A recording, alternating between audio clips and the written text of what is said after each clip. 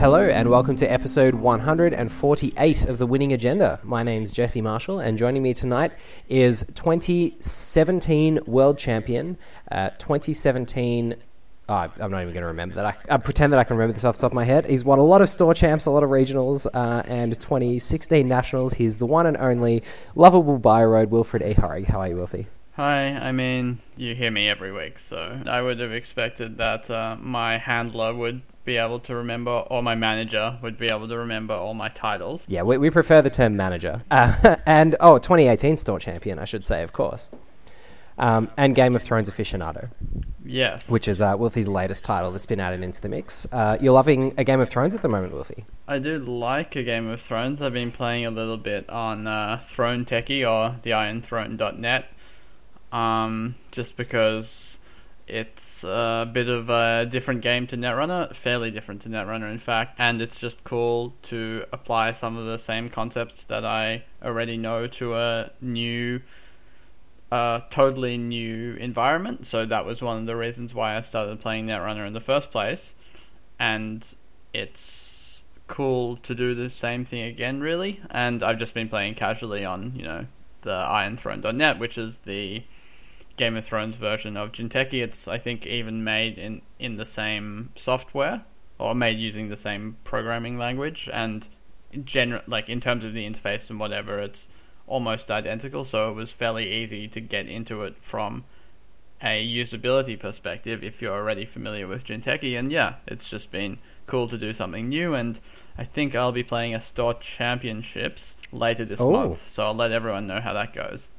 That's exciting. And I mean, if anyone needed proof that self-teaching AI is finally here, you look no further than Wilfred's desire and execution of adopting a Game of Thrones. So well done, Wilfie. Yeah, exactly. So I think I still haven't played any games in real life except for the one game that we played together at Worlds. Yep. Which I don't think we even finished. No, yeah, so I haven't completed a single game in real life, but if we need proof of the superiority of computers over human beings, I'll keep everyone posted. Fantastic. And I haven't introduced myself, just dear listeners, I must apologise. I am insert list of achievements here. We'll give a brief summary. 2014 Australian National Champion, 2016 Australian Nationals runner-up, 2014 and 16 store and regional champion, and 2014 World's Top 16 competitor, Jesse Marshall. And I also have a recent achievement to add to my list, Wolfie. I won a game night kit equivalent for Shadespire. Warhammer Shadespire? Yeah, Warhammer Underworld Shadespire. Oh, sorry. I forgot to say the full title. Of course. We've got to get official names going here, Android, Netrunner, etc. But yeah, Warhammer Underworld Shadespire is a very interesting new card-driven miniatures game, which is something that I haven't really seen before, and it's, I guess, the first competitive game that Games Workshop's really ever put out, because most of their games involve all sorts of subjective measuring and rules that basically aren't balanced to have a tournament metagame, whereas Shadespire is extremely limited. Like, you have between 3 and 7 models in your warband, and movement is hex-based rather than measurement-based, and the cards are all balanced to try and create an interesting metagame between the different warbands. So I've really been enjoying that so far. Yeah, so when I asked about this game, because I've basically never played a miniatures game before, except very briefly in my youth, and I don't really have a good idea of how they work. I asked whether this was like a traditional miniatures game, because I've seen people play Warhammer, and there's huge terrain, you have to bring, or someone brings, like mountains, you put them down on the board, you place all your pieces, and there's lots of tape measures and inches, and then you roll a whole bunch of dice. So I was interested in the idea that this is sort of a divergence from that more traditional theme. Yeah, and whereas in most traditional miniatures games, you just move all your units on your turn, and it's you do your full turn, and then your opponent does their full turn. Shadespire is action-based, and the actions are You take one, your opponent takes one. So you're limited, no matter how many models you have, to 4 actions a turn, similar to Netrunner. So you have this really interesting action economy, and games only last 3 turns, and you play best of 3. So yeah, it's really quite interesting and extremely tactical.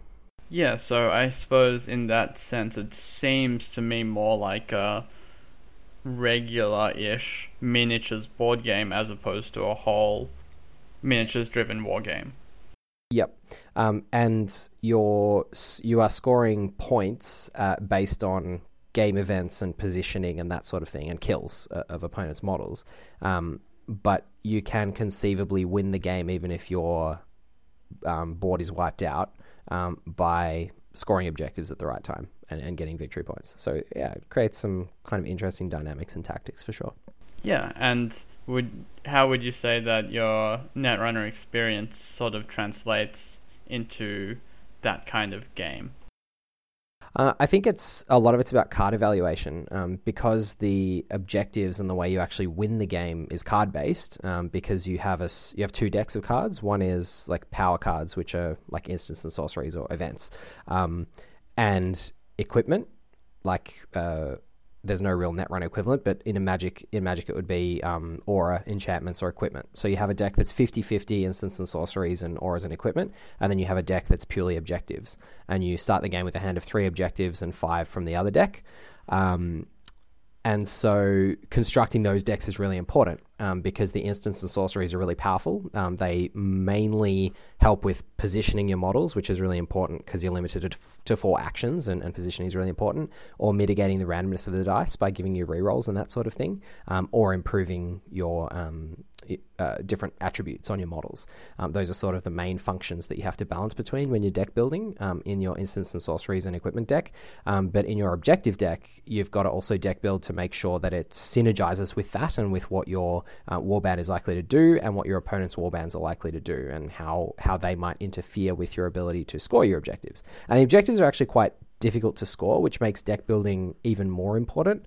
And because the decks are quite small, you don't have so much randomness in what you draw. Like your objective deck is only 12 cards and you start with 3. So you see, there's a 1 in 4 chance that you'll see any given objective on turn 1, and then you can cycle them at the end of each turn.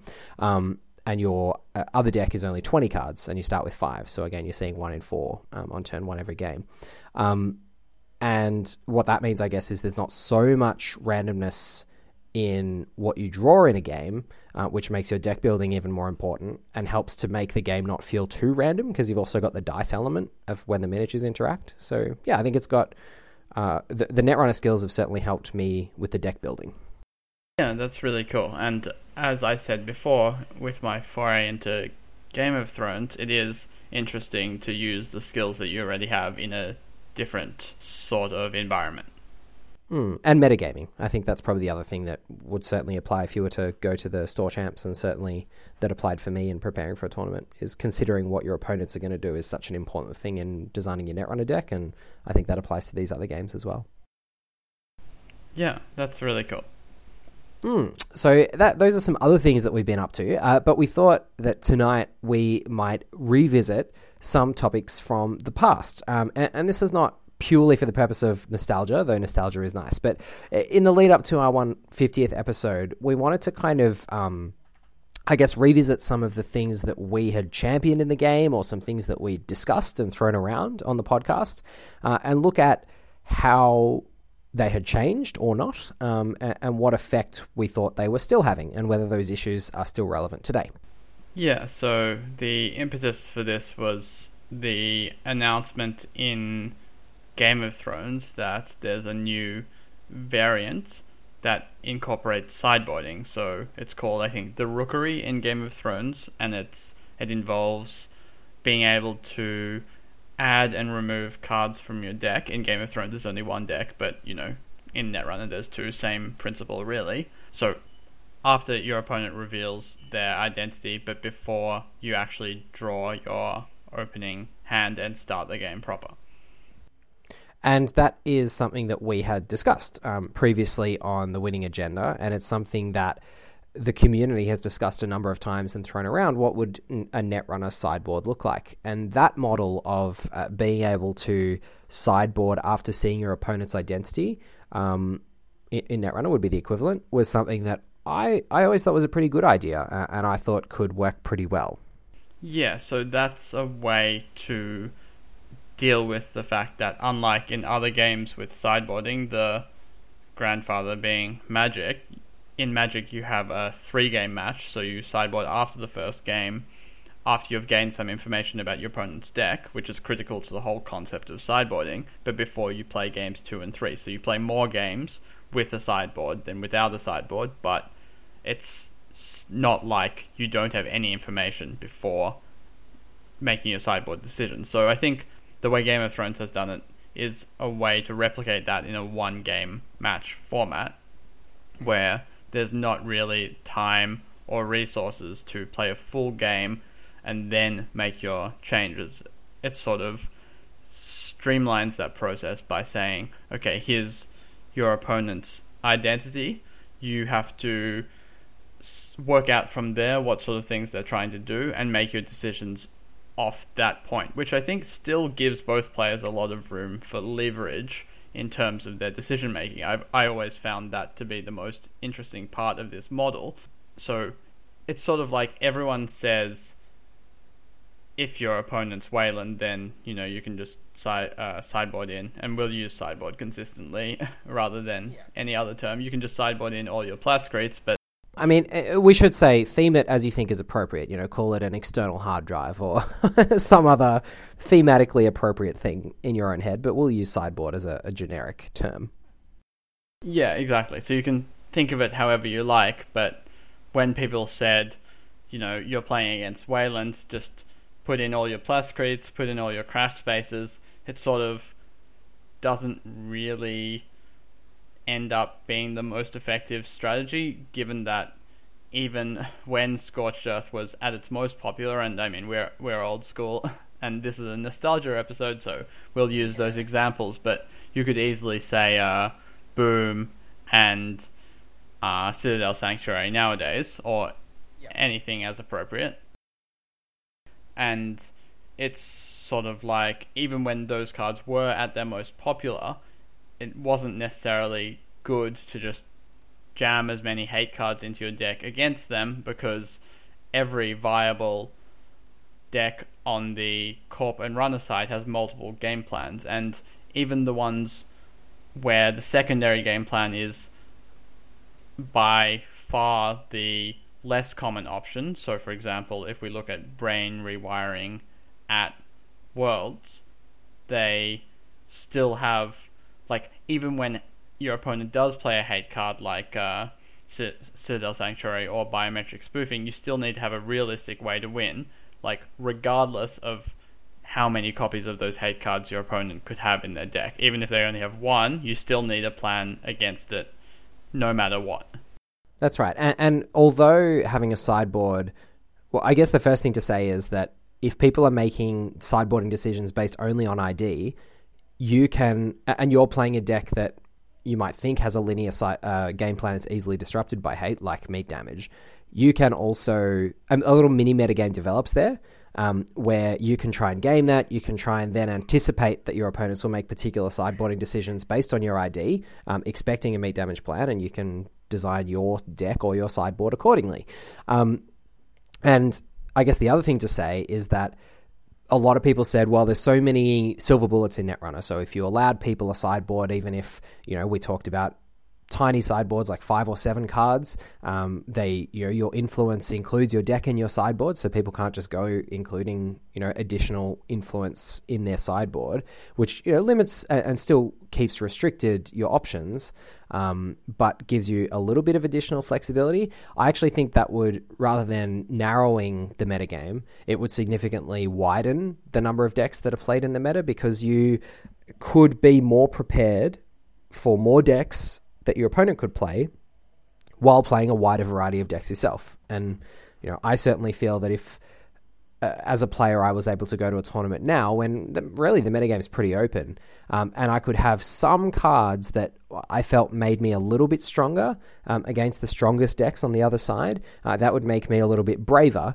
with my deck design, I think, and the way I went about approaching what to play for a tournament.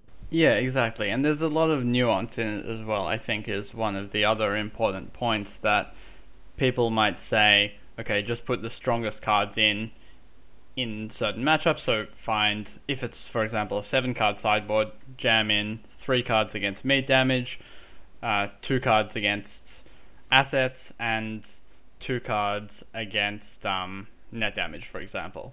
But, like, that does work. You do construct a sideboard that could conceivably improve your game plan against those sort of decks, but there's also a lot of room to say, okay, against these sort of identities, I'm more likely to want, say, 1 card against assets, an extra economy card that's good in a longer game, and I'm less likely to want these 2 cards from my deck that are not as good in this matchup. Exactly, and I think that the metagames have sort of tended to develop that there is a stronger strategy on either side, whether it's asset spam based at any particular time, remote based, fast advance based, or meat damage based.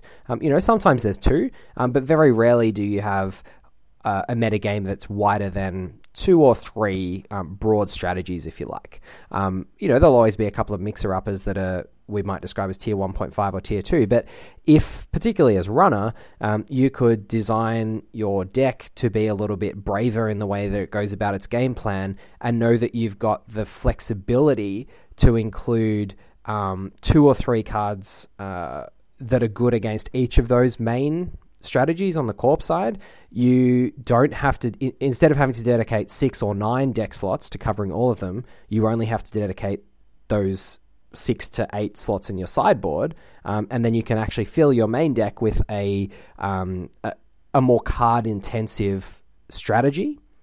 I don't know if that is clear. Yeah, no. Did that make sense? That made sense to some extent. What do you mean by card-intensive strategy? I mean, like, strategies that require you to have more unique cards in your deck that work together. Right, as in, so rather than just having a bunch of cards that are generically good and trying to out-attrition the opponent, like the generic Anarch or Valencia decks are now probably the best example nowadays, you're trying to combine multiple cards that aren't as good individually, but together are much more powerful, like a power tap security nexus strategy. Exactly right. And I think that metagames without sideboards tend to develop in one of 2 ways. They tend to go, people tend to gravitate towards linear decks that are non-interactive, because then you avoid that whole issue of metagaming against your opponents because you don't care what they're playing. Or you gravitate towards decks that are just really hyper efficient at what they do, and hopefully can respond to the 2 to 3 main strategies at any one time. So whatever decks deal most have, general card on the runner side, I'm talking here, general card and credit econ that's quite good, and for instance deal most efficiently with asset spam and most efficiently with fast advance, if those are the 2 premier corp decks at the time. Or same could be said for, net damage and more Glacier remote-based decks if they're the best decks at the time. And that's the way the metagame tends to develop. You don't tend to get these decks that are trying to construct a particular way to attack a particular server, or, attack central servers, or be more creative about the way that they find the points. If they don't have the deck space to then fit in the answers to the main strategies, or they're just, that one turn too slow for where the main corp strategies are going, because they have to include more hate cards, which means that the average quality of their cards is slightly diminished. Yeah, so I think in a lot of respects it does open up the metagame, and it does so in an interesting way, at least at first glance. Like, I don't think we're saying that every metagame would necessarily be improved by this, but it does give players more options, which we usually think is a pretty good thing. Yeah, and of course, when I played PU at Worlds, and if people had access to a sideboard, there may have been more people playing feedback filters in their sideboard, for example. But if the sideboard is consistent with the influence rules, i.e. if you take your full influence quota in your deck, then you don't have any influence to spend in your sideboard, then it's really only Shaper decks who could have had a sideboard with feedback filters without compromising their other deck. Yes, you could have had some Crims playing Caldera, but there weren't many Crims anyway. And then there are some, less good Anarcha neutral options in that slot.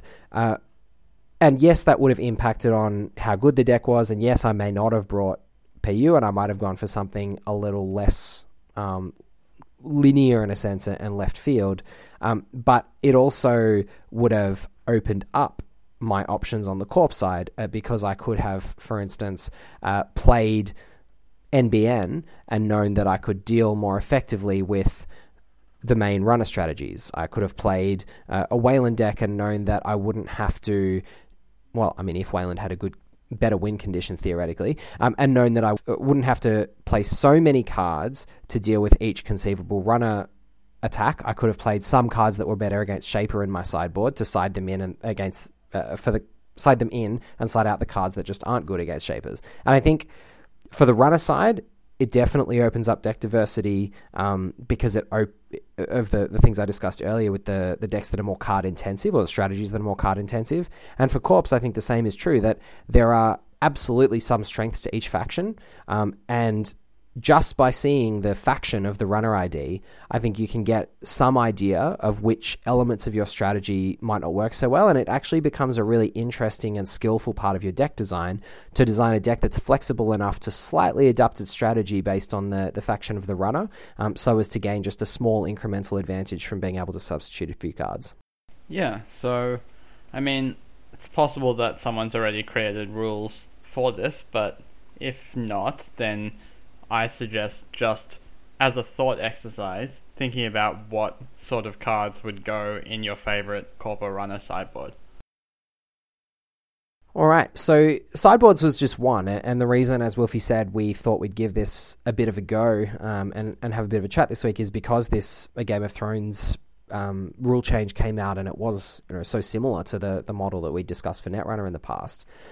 Another thing, we prepared a short list of things that we've discussed in the past on the podcast that either haven't or have come to pass. And one of them is concessions. And this is tied into a couple of others, so I guess we might as well discuss them all together. And that is concessions, a formalized judge program, and floor rules.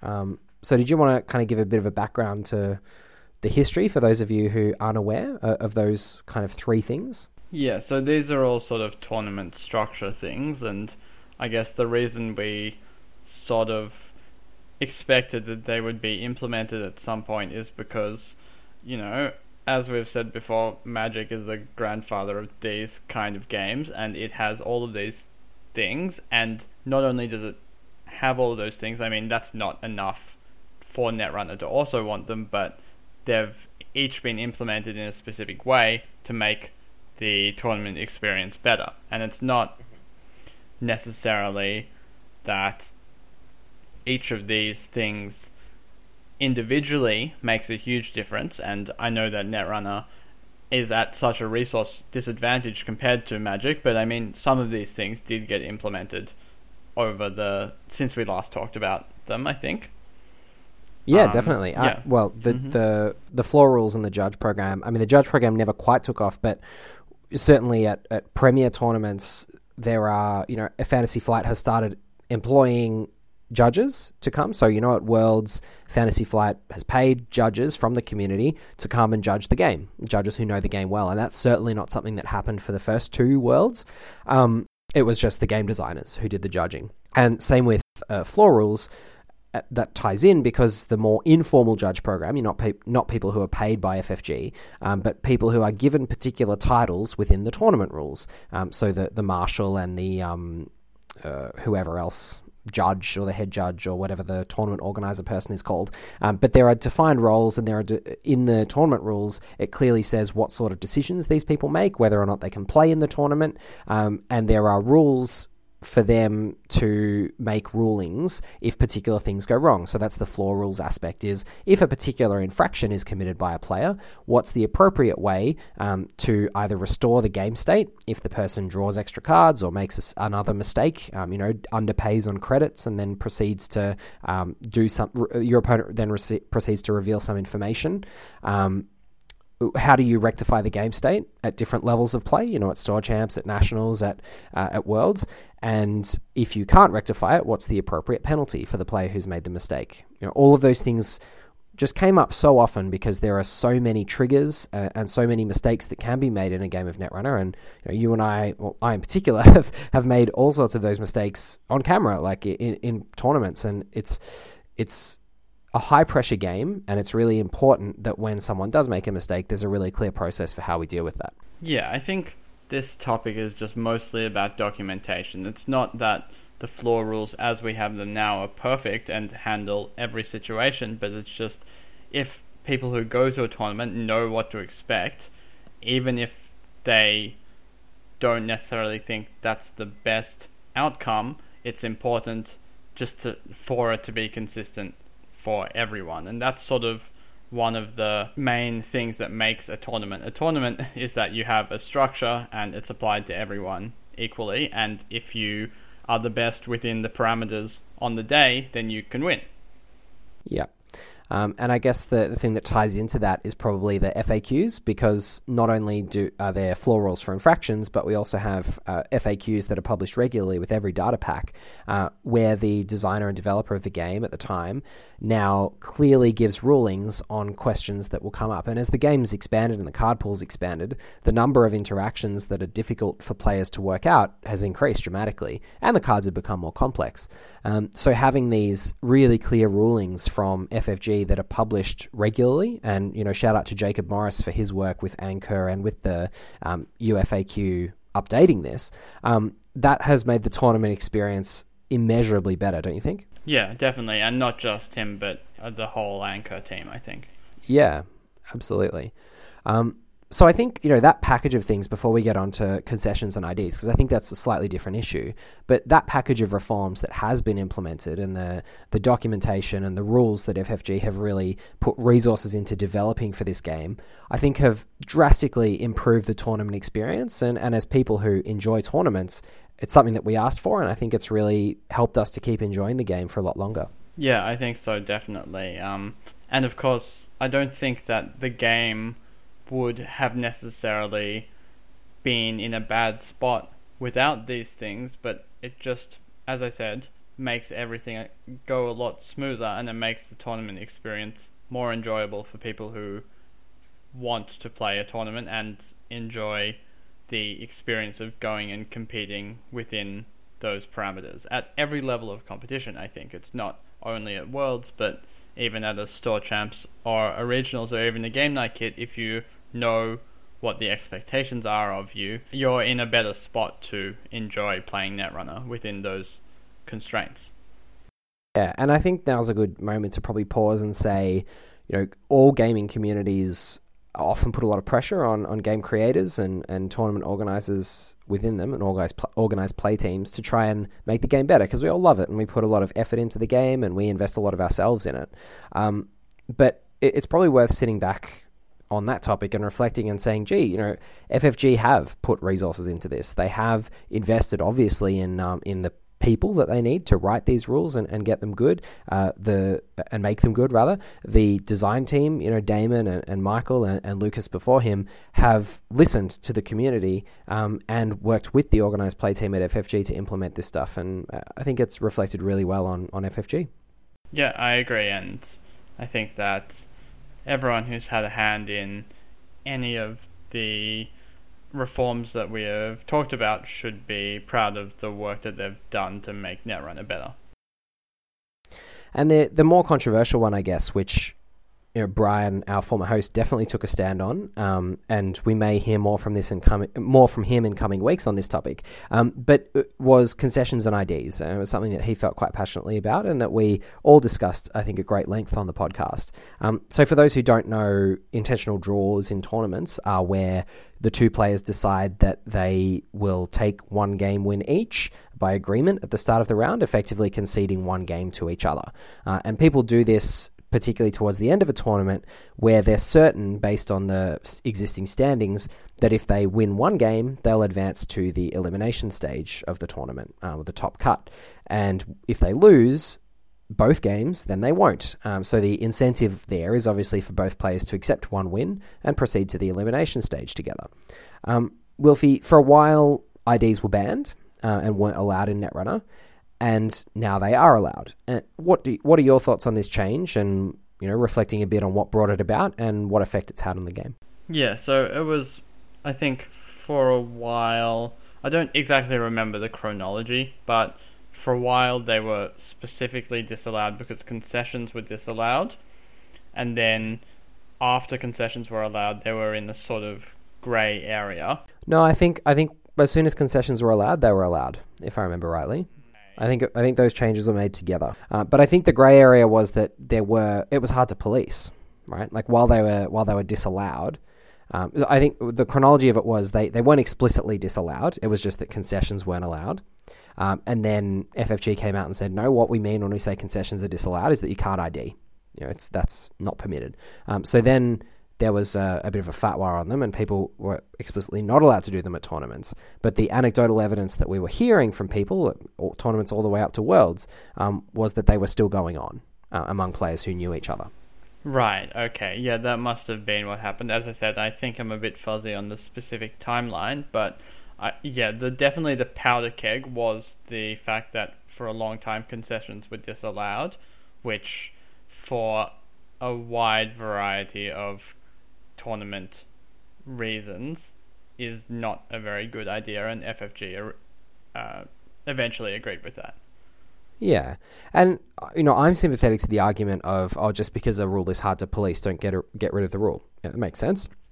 But I think there is a utilitarian argument with which FFG ultimately accepted, which was that if the rule is hard to police, we accept that it is, particularly if two players know each other, and we have limited judge resources at these sorts of tournaments, and there is an advantage that's gained by people who can do it. So therefore, the better connected players and the more well-known players who are able to do it are more likely to make elimination rounds because they're able to access this strategy.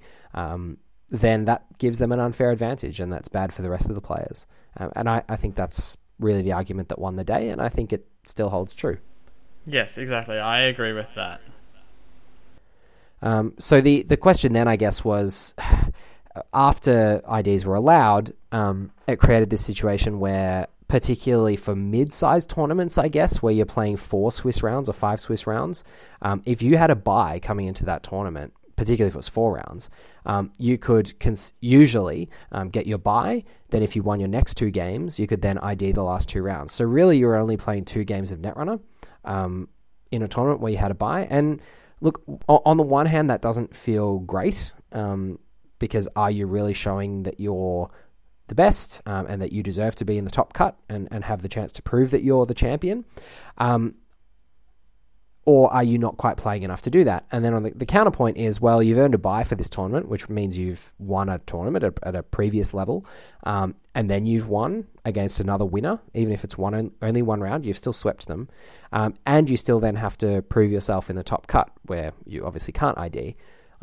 So maybe that's okay in a tournament that's small enough to only have 4 rounds of Swiss. I don't know. I think it's a fine balance, and I can understand the arguments on either side of that. Yeah, so it's a couple things there. I think the first is that the tournament structure sort of evolved over time in response to specific problems. So first you had regular tournaments that cut to a top cut, weren't even double elimination in the top cut. You played a best of 2 match and the winner advanced, and the tiebreaker, if both players won a game, was agenda points in the game that you lost. Yeah, and that was around for a number of years.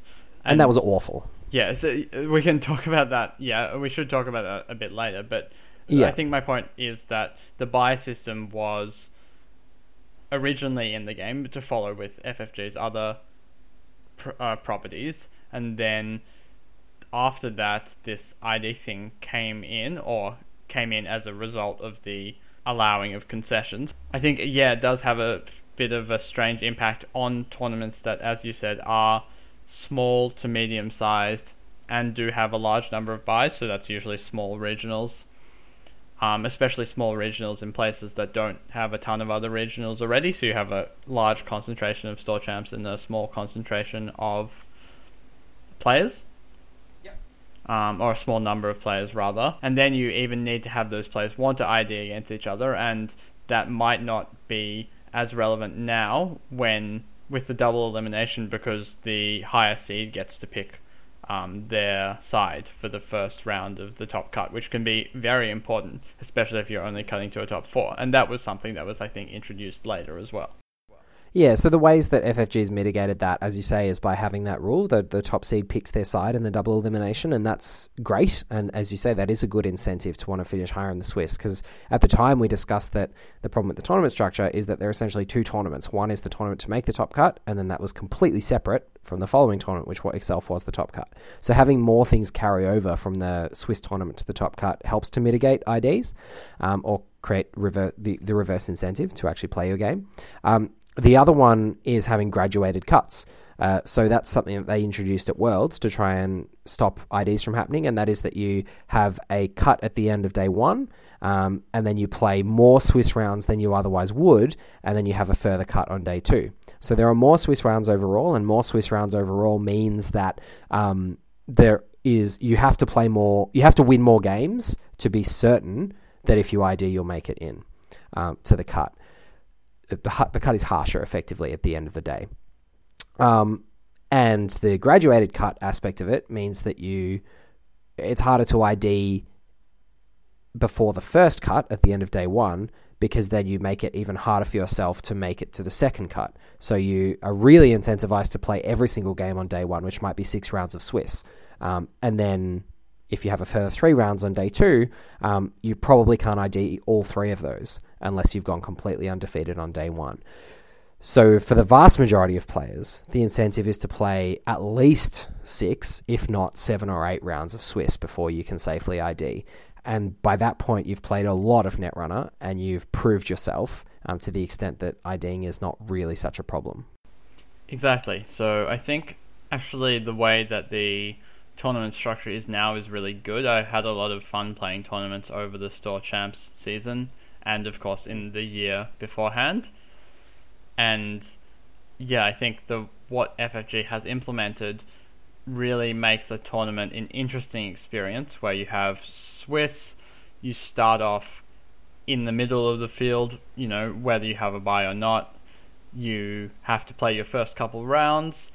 If you're doing really well, you might get to ID your last round, and then you get into the top cut, where you then still have to win in the double elimination format. And I actually think the double elimination format is quite interesting, because in combination with FFG's other changes, because the higher seed getting to pick their side, as I said before, can be really, really impactful.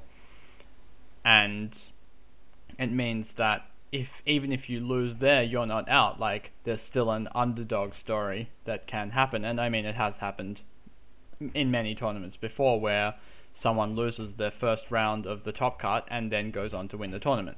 Like, it's not at all impossible. No, and it means that both your sides are important as well. So yeah, I'm a big fan of the double elimination format. One of the other things that we wanted to discuss was the idea of Wayland being a bad faction. Oh yeah, so now we actually have some time to talk about some factors inside the game, and of course there have been a lot of those that have changed as well. Yeah, and I think the design of Wayland's colour pie has been a point of contention for a number of years. And some very long time and attentive listeners might remember that a couple of years ago now, I wrote an article called What's Wrong with Wayland, where I identified some things that I thought the faction needed in its card pool in order to be competitive, because at that stage it was really difficult to play a Wayland deck at a competitive tournament. You had NEH and all sorts of other options that were just far better at winning games than Netrunner. And a few of I guess we thought it might be good to go through the specific issues that I identified, a few of them, and just see whether we thought they'd been fixed. Mm-hmm. So the first one was uncreative, poorly scaling barriers. You really came out of the gates blazing, all guns blazing, with the wording here. What did we mean by that? So I think barriers that have just multiple end-the-run subroutines and no other ways to punish runners, because those kind of ice, while they can be efficient, they also give the runner the most choice as to how they want to interact with them. not necessarily the most choice in how they want to interact with them. Yeah, the fewest disadvantages for running into them without protective cards on the runner side. Yeah, and I think initially in the game, these things were very overcosted. I mean, Hadrian's Wall is very overcosted for what it does. The resources that the corp has to put into it don't reflect the resources that the runner loses initially, and they don't adequately reflect the fact that the runner routinely has multiple options about where to run once the Hadrian's Wall is rezzed. And if they really need to get through it, they can. So we saw, after Hadrian's Wall and Ice Wall in the core set, a plethora of further Wayland barriers that only ended the run. And I don't think that's really changed. I mean, Tithonium has been a really huge development, I think, probably for Wayland, but really the only time I've seen it played effectively has been out of faction, which is probably the story of most Wayland cards. I don't think that's quite true. I've seen it somewhat in, especially newer Titan builds, as a replacement for Archer. Just because you can, if your opponent, for example, plays Pearson at a time, or if you draw a lot of economy, you can get basically an Archer-ish ice without having to forfeit an agenda. True. Yeah. So definitely a step in the right direction, Tithonium, undoubtedly. Yeah, and the fact that it has not only multiple subroutines that negatively affect the runner, but also that does that in two different ways is a very important thing to do, for it to do. And on the flip side of that, I think Bulwark was, for me, an example of everything that was already wrong with Wayland all over again. Yeah, just overcosted, multiple subroutines that didn't even synergize with one another, and bad pub. Yep. To cap it all off. Yeah, so I think partly solved, we can probably say there. A couple of steps in the right direction, but still an issue. Weak or narrow sentries with Archer accepted. That Wayland didn't really have many other sentry choices, and for a faction that struggled to punish runners through its barriers, not having access to really any really punishing sentries other than Archer, which required forfeiting agendas, made designing ice suites pretty hard. Yeah, I think to some extent Colossus, in addition to the other advanceable ice that are actually good, has solved this to some extent, as well as cards like Mausolus, which, while they aren't sentries, they do sentry-like things. So, yeah, I think we can say that this one's been addressed to some extent, but whether it's been addressed in the same volume that you would have wanted it to, I'm not sure. You would expect that in the 3 years since this article, or 2 to 3 years since this article was published, that there would have been some good cards in Wayland. So I'll leave it up to you whether the fact that Wayland gets some good cards is successful, or whether you would expect that they would get more given the time and the card pool expansion that's happened since then. I mean, Wayland's got, a sort of big box in Terminal Directive, as well as all the cards in data packs since the article was written. And yeah, Colossus is not quite there in terms of what I would have expected from a sentry that you could jam in more decks, particularly one that works with Wayland's strategy of trying to, or the way the designers seem to want to push Wayland, which is trying to score agendas behind ice early. Colossus doesn't really necessarily help with that. And I would have expected something that works within that strategy to have been printed by now. So I'm a bit disappointed that it hasn't. Extremely Limited Code Gates was the other one, because Wayland barely had any. And you've obviously got Mausolus now, which was a good card, definitely a very serviceable card, but not all that much else. I think the fact that you have Mausolus and Hortum together does go... Yeah, Hortum's a good one. A bit of the way towards mitigating that, because Hortum is very strong and it's flexible, and it works in a similar way to Mausolus, but also can work in a very different way. Yeah, I don't mind Hortum. And yeah, I think that's probably... You're right. I think Mausolus and Hortum together is probably a tick for that. Yeah.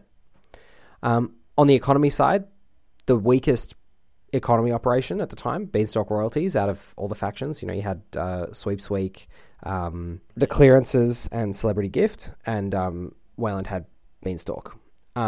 the fact that you've now got IPO, you've now got lots of other economy options, sort of mitigates that to some extent, the weakness of Beanstalk. But yeah, Wayland still doesn't really have good assets or good operation economy over other factions. Yeah, I think the over other factions is the critical part. I mean, you have IPO, but given that it's neutral, it's not really benefiting Wayland any more than another faction. And then difficulty scoring through remotes is, I guess, the other key thing. You had no defensive upgrade that helped you score, like the other factions, had Ash and whatever else. Red Herrings even saw play for a period of time, and then you had Caprice, the best of them all. But Wayland really had nothing to help push agendas through remotes, and also no real punishing ambush or hostile asset to help with any shell games. So the idea of trying to score your points behind these big ice that you were rezzing in the mid to late game meant that scoring your last 2 points was getting from 5 or 6 to 7 was always the huge challenge in Wayland. Has that been fixed, do you think? I'm not sure.